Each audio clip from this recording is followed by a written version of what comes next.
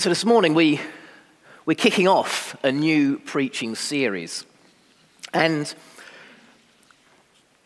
I've just realised I don't have a clicker here. Oh, okay, that's all right. So you can be my, yeah. Excellent. So the series is called The Desert and the Parched Land. The Desert and the Parched Land. Now, please don't think, oh, that sounds a bit grim.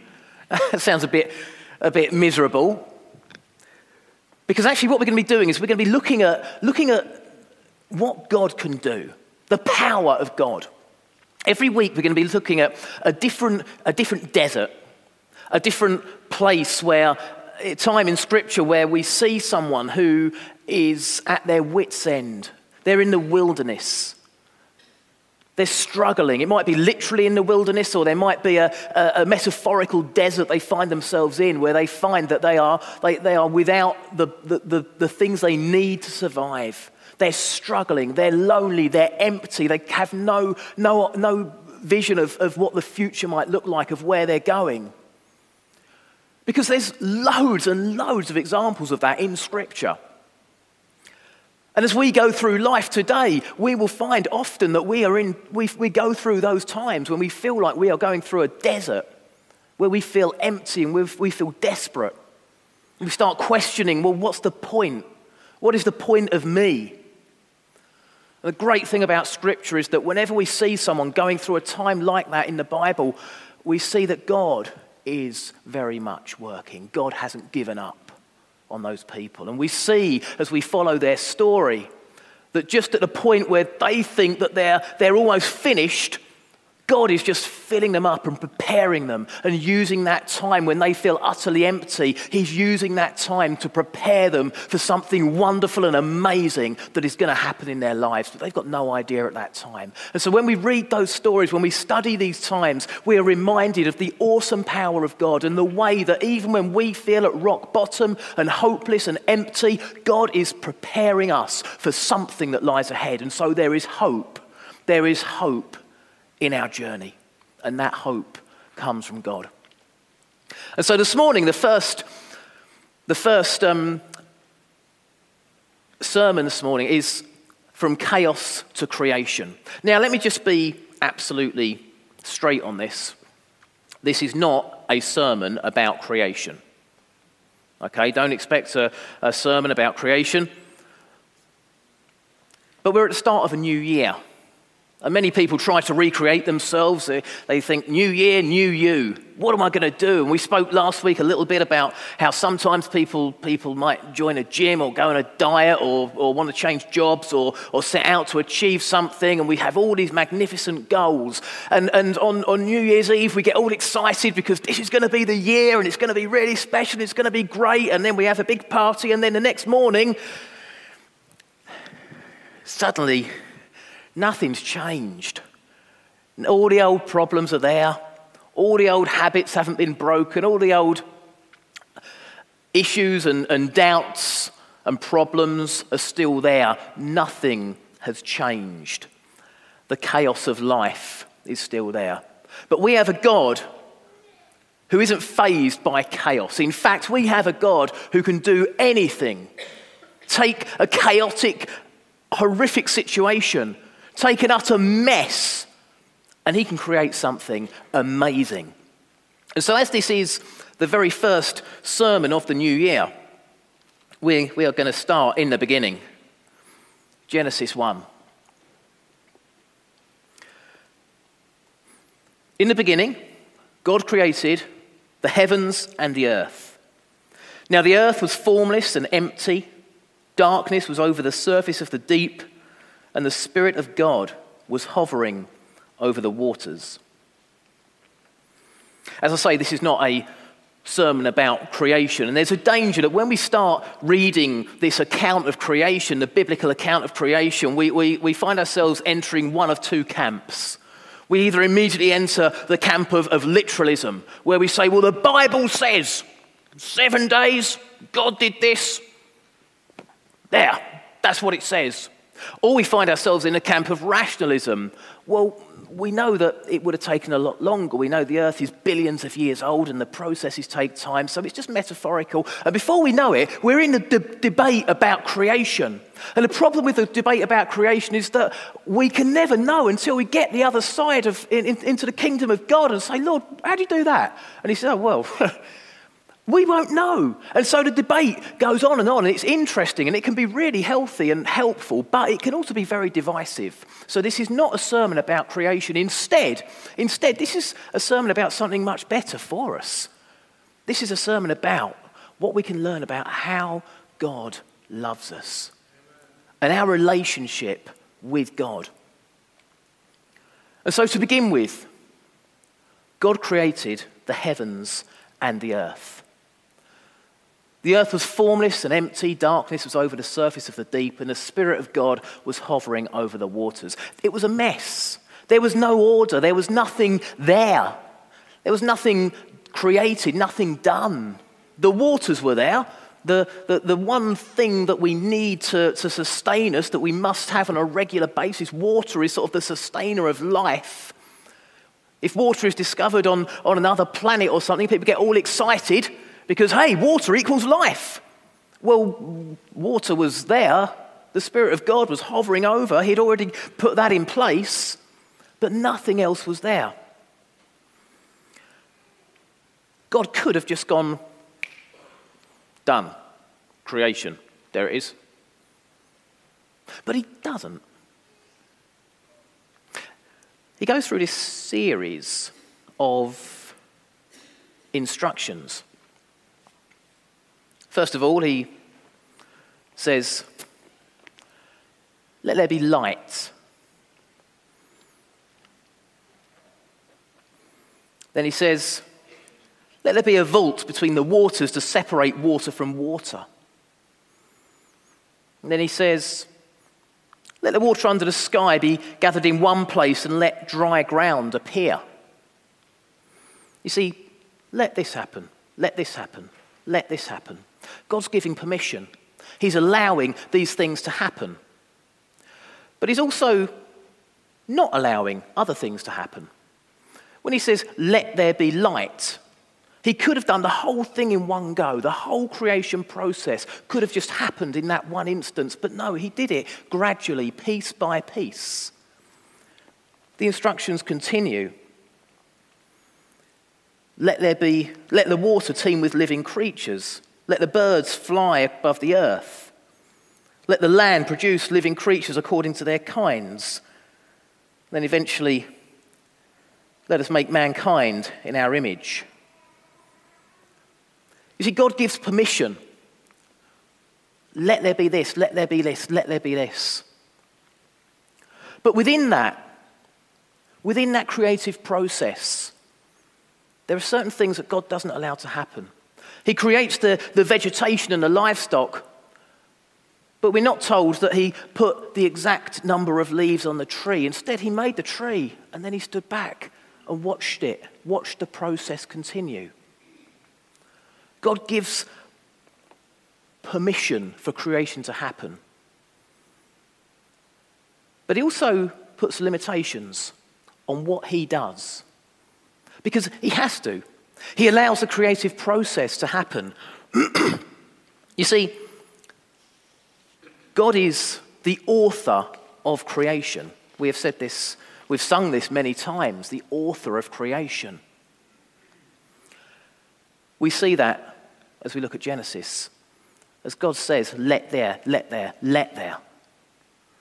He's writing the whole creation narrative. He's designing the earth. He is undoubtedly the author of creation. He has absolute authority over creation. He can change and do anything he likes in creation. That's still true today, just as it was right at the beginning. So God is the author of creation. He has authority over creation, but he is not an authoritarian. If you're not sure what that means, authoritarianism, I've got a definition. It is the enforcement or advocacy of strict obedience to authority at the expense of personal freedom. The enforcement or advocacy of strict obedience to authority at the expense of personal freedom. We have personal freedom. God has given us the freedom to explore and to enjoy creation. From the mess of creation, he created what we see around us. He created this world. But he also said, I'm going to limit what I do here. Now, we can't put limitations on God. God has no limits, but God, of course, can put limits on himself. We can't put God in a box, but God can, because God can do whatever he wills. In fact, God did put himself in a box, didn't he? Quite literally, the Ark of the Covenant. For generation after generation after generation in the Old Testament, the Ark of the Covenant had a lid that was made of solid gold, and it was called the mercy seat. And that mercy seat was the dwelling place of the Spirit of God himself. And only the high priest of all Israel was allowed to enter into that presence. And even then only once a year, and even then only after a series of very strict cleansing rituals and ceremonial rites that prepared him for it. And he had to be ceremonially clean in order to enter that place. God limited himself. God also limited himself when he came down in the form of a tiny baby. He limited himself to a manger. So we do not have the right, the authority, the power to say, well, God can't do this. God can do anything he wills. But God himself in the creation process, in the chaos and the mess, rather than saying, bang, everything's done. Everything from creation up to the reconciliation, we're done. Time, we don't have to spend all that time going through the process of putting everything right. It's just done. But that would take us out of the equation, and God doesn't want to do that because he loves us. And he's created us to one day be with him in union, to dwell in his presence, in his kingdom. We are part of this creative process, and God's given us the freedom to choose what we do as our part of that creative process. As a teenager, like many people do, I went through my sort of pretentious plonker phase, as I like to call it. And on my wall, I had this. If you'll struggle to believe this, but he was an artist. And he was an American artist. I think he was mainly doing his stuff in the 1950s. And this was a type of picture that he produced. And he did it by taking a massive canvas, and sometimes these canvases were huge. And he'd have pots of paint and big paintbrushes like you might paint your house with. And he'd just scoop up a load of paint onto the brush, and then he'd just drip it all over. And he'd just flick it everywhere, and it'd be a right mess, and his studio was just chaos. But he'd put a certain colour on, and then he'd let that dry, and he'd grab a different colour, and then he'd do the same again. And over time, as he did different colours and different angles and different arcs and everything, so these works of art were created. And some people like it, some people don't. Fair enough, that's true of a lot of art. But at the end of it, he had created something which he was the artist. His signature went on the bottom. It was his work, and he sold it for millions of dollars. I mean, it does make you think, come on, I might grab a canvas and have a go myself. It can't be that difficult, surely. And people pay loads of money for this sort of stuff. But, you see, his creative process, he was the creator. There is no question. No one else picked up a brush. No one else got involved in it. He was the creator. And yet, he could never replicate the same piece of art twice.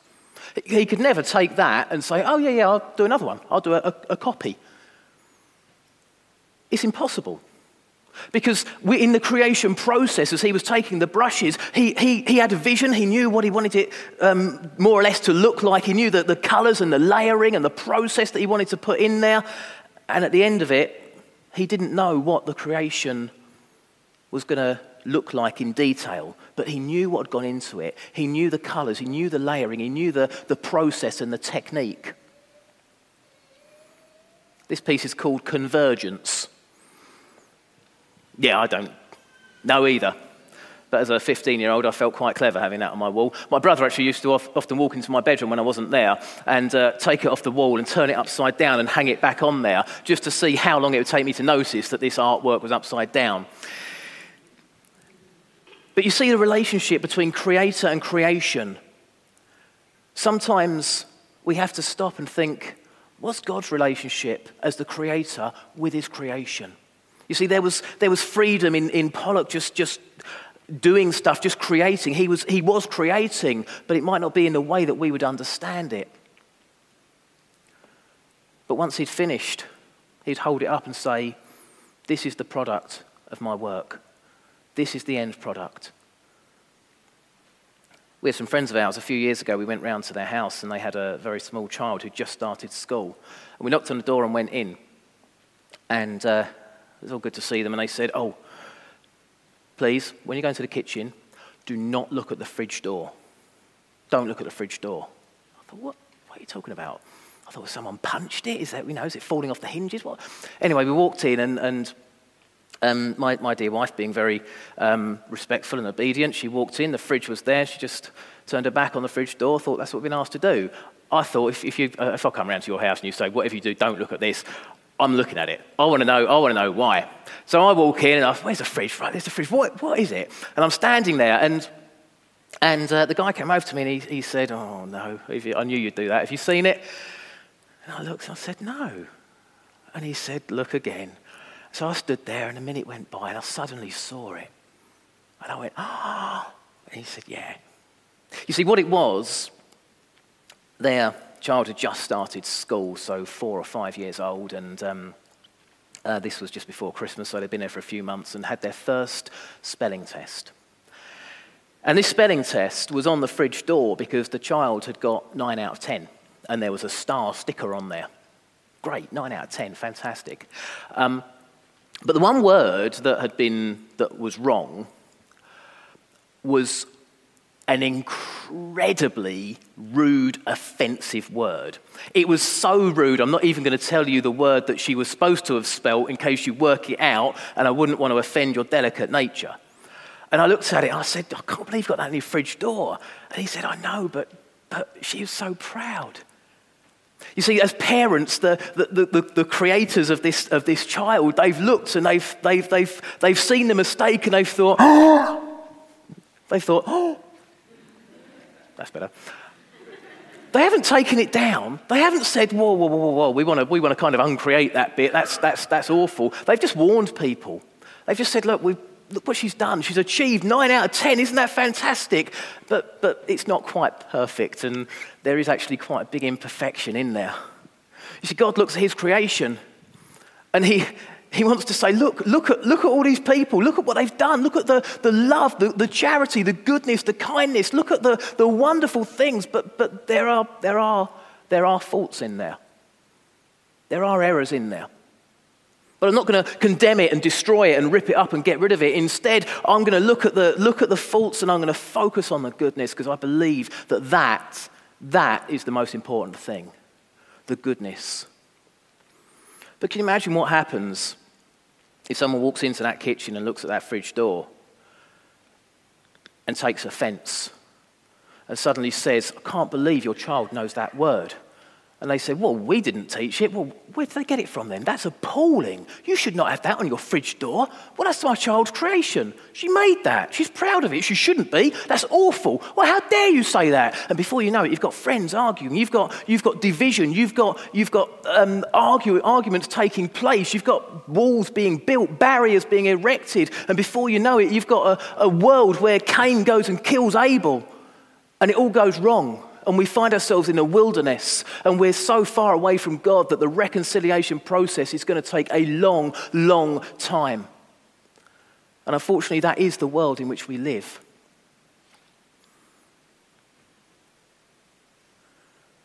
God created us for good. There was a time, we don't often spot it, but there was a time When God had created the Garden of Eden, and he'd put Adam in there, and he'd put Eve in there. And there was a time when it was all working perfectly before the fall. We don't know how long that time was. But what we do know is that as soon as the fall took place, as soon as there was disobedience, as soon as there was rebellion, then suddenly, to protect the perfection of his creation, he had to take man out and say, we need to put this right. And unfortunately, that reconciliation process is still going on. We know it's going to be okay. We've read the Bible, we've read Revelation, we know it's going to be okay in the end. But we live in a world where so many people find themselves in a desert. It might be a desert of despair. I've put a list of things up there, and some of those you might identify with, some of those you might think, well, yeah, that's me right now, right here. That's where I am. Or you might know someone who is experiencing those things. But hopefully not. Hopefully that won't be the case. Hopefully you're not finding yourselves in the midst of those things right now. But we live in a world that is full of these negative feelings, these negative states, people who are being hurt and broken by these things. And this is why the world needs the church. This is why I believe so firmly in the local church.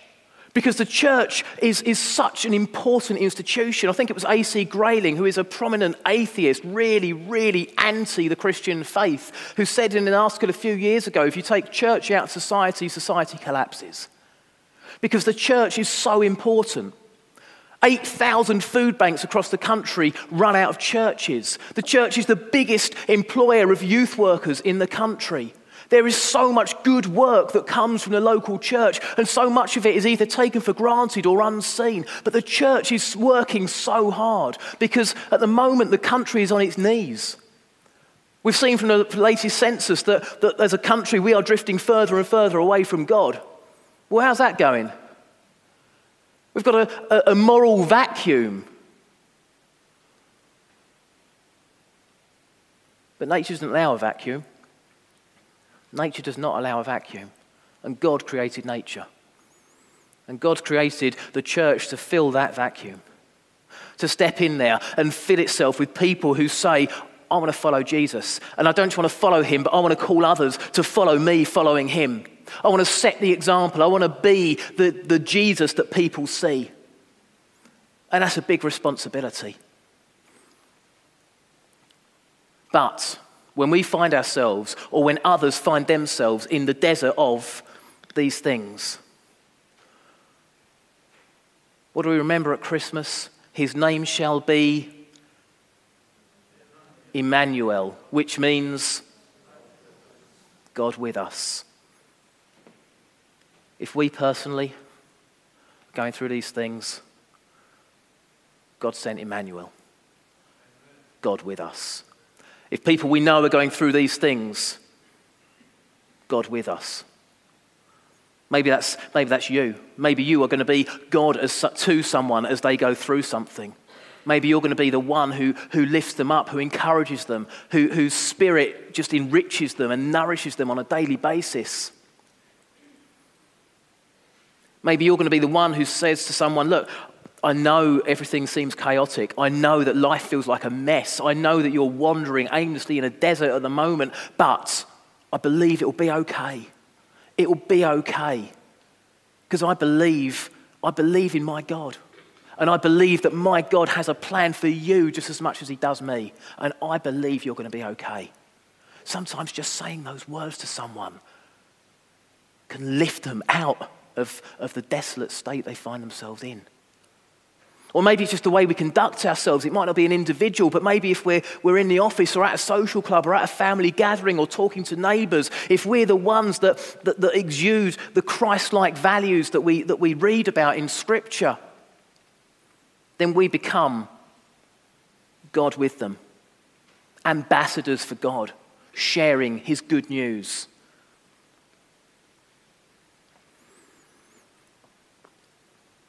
You see, it's been said before, the world at its worst needs the church at its best. We are entering difficult times. There's no hiding that. There's a lot of fear out in the world. There is a lot of worry, a lot of anxiety. A lot of people struggling with a whole lot of things. But we have something unique. We have something that you can't order off Amazon. You can't simply ask for a quick fix and life's sorted. But we have a Saviour who says, I will walk with you and I will share your burden and I will take you out of the desert and I will build you up and I will use you. I will use you if you follow me. So as we begin this new series, as we begin this new year, let's recommit ourselves to Jesus. Let's remember that God has created us, but within that creation, he has given us the freedom to live life as we wish. And he sent Jesus into the world to say, follow me. Come with me. Let me be a part of your journey, your life. And we can reject that or we can accept that. And if we accept it, if we accept Jesus, it will be the best decision that we've ever made. And if you're sitting there thinking, well, I've done that, I've made that decision, I am following Jesus, then great. Great. But be prepared. When Amy spoke earlier about the frustration she's felt with God, I love that honesty. Because we all go through those times. We are all susceptible to having those moments where we just feel swallowed up by anger and frustration with God. And God knows that. But it's still true. In a desert of frustration, in a desert of bitterness, in a desert of emptiness, God is with us. And he's with us through his Holy Spirit that was poured out on the day of Pentecost. The Spirit that Jesus had promised on the night of that first communion. I'm going to pray, and then we're going to share communion together as a fellowship.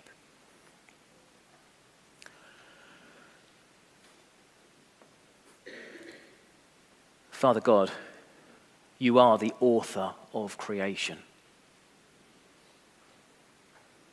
You can do anything you like, any way you like, at any time you like. Father, you don't need us, but you love us. You created us. You know everything about us. You know our past, you know our present, and you know our future. You know the future that you want us to follow. You give us freedom within creation. Father, I pray if there's anybody here today who doesn't know you as their personal Father and Saviour, then, Lord, I pray that you will reach into their heart. I pray that you will bring them close to you.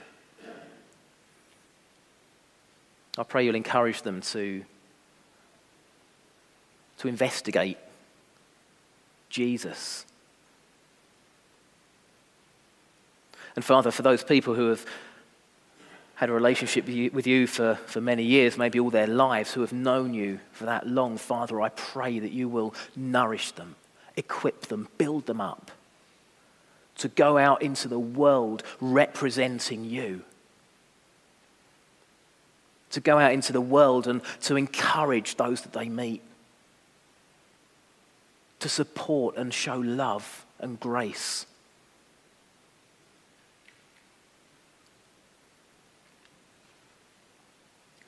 Father, as we prepare ourselves to share communion together, we're reminded that this is your gift to us. That this is your gift that Jesus revealed the night he was betrayed, the day before he was crucified. He wanted his people to remember him.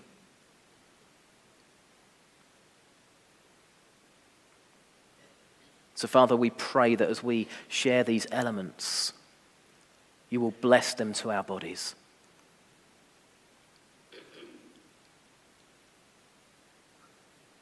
Lord, we thank you for your presence with us. We thank you that Jesus was a key part of your creation. We thank you that because of Jesus, we can cry out to you. We can each call out to you personally. As part of the priesthood of all believers, those who believe in you can call you Father. We don't have to go through the high priest. We don't have to observe the cleansing rituals and the ceremonial rites that took place in the Old Testament. Father, instead we come to you and we ask you to cleanse us. We say, Father, forgive me for my sin.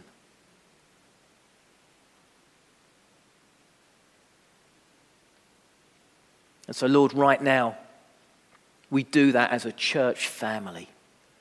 We say, Father God, forgive us for our sin.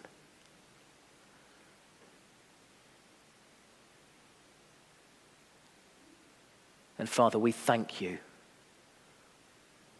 for the bread and the wine of communion. We thank you for the body and the blood of Jesus. We thank you for his presence, for his love, for his mercy, and for his grace. And in his name we say together, Amen.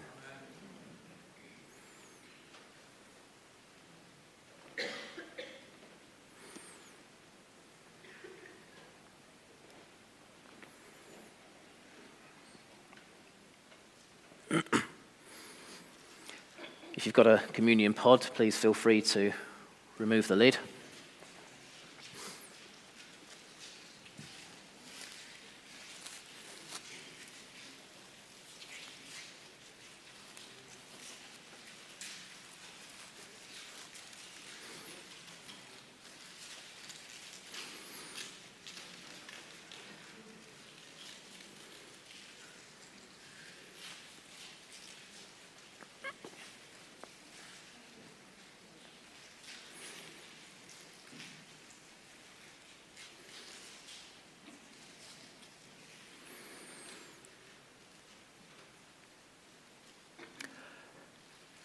Communion is the gift that we were given to remind us of what Jesus did for us. You see, the imperfections in creation are not acceptable to God, because the kingdom of God is a place of perfection, a place of absolute purity. If you take a gallon of water and put a single drop of poison in it, you can't drink it. The whole gallon is ruined, has to be disposed of. In the same way, sin cannot be allowed into heaven, because the purity of heaven is lost. And so God sent his Son into the world, a perfect individual, the only person in history who was perfect in the eyes of God. Jesus.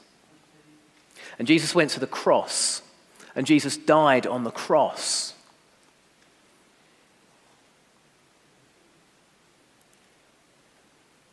To take away our sin. And so through Jesus, we one day will be made perfect and able to enter the presence of our Heavenly Father. And communion is a reminder of that. And if you're sitting there thinking, I don't really get that, then please let communion pass you by, but come and talk to me afterwards. Because I'd love to share more. I'd love to talk more. about what Jesus can do for you. But for those of us who've made that decision to follow Jesus,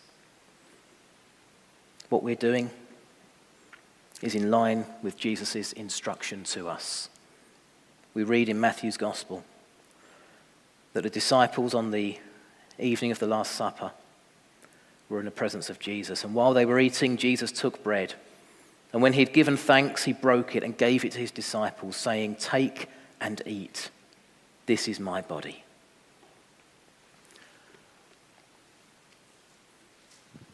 And so we have a representation of the body of Jesus. And we follow obediently his command. So let's eat together.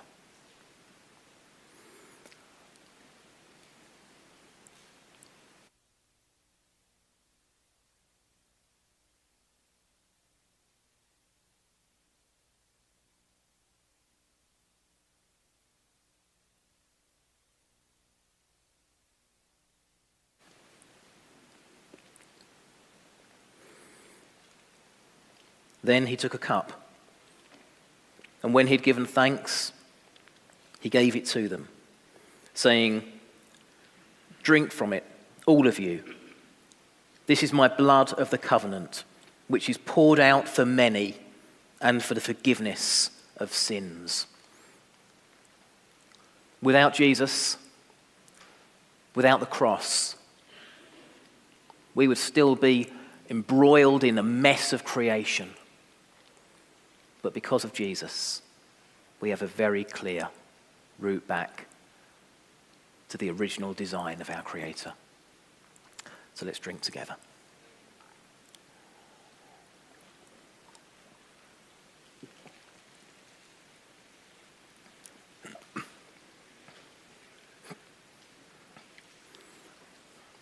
Father God, thank you for what we have just shared together. Thank you for your love and thank you for your blessing upon us. And thank you that when we have faith in you, when we turn to you, when we follow you, we realize that in the midst of confusion, what sometimes feels like a very messy world, there is one who has total authority over all. Amen. Amen. We're going to close with our final song of worship this morning.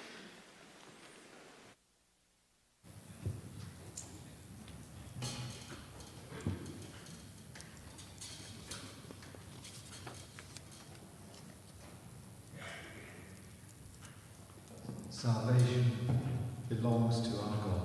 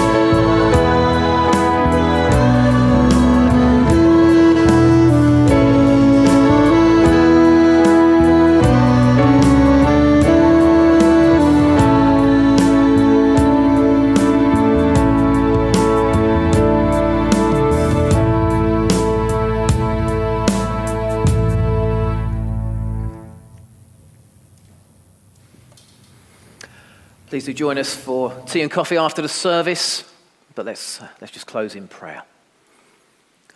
Lord God, it's such a privilege to be able to come and to freely and to openly worship you. And Father, we pray that as we share together after the service, as we go to our homes or to our families or to our places of work or wherever else we might be going, Father, as we enter into the week tomorrow morning and follow whatever path lies before us this week, the conversations, the challenges that we might face, Lord God, may we go knowing with absolute confidence that you have authority over all, that you are in control. And even when we can't quite see what's happening and why things are happening in the way they are, Lord, may we have faith in you. A faith that lives, a faith that is evident to all that we meet, a faith that sustains us and that inspires others to come and know you, the one, the true, the living God. Bless us, Lord, as we do your work this week. In Jesus' name, amen. Amen.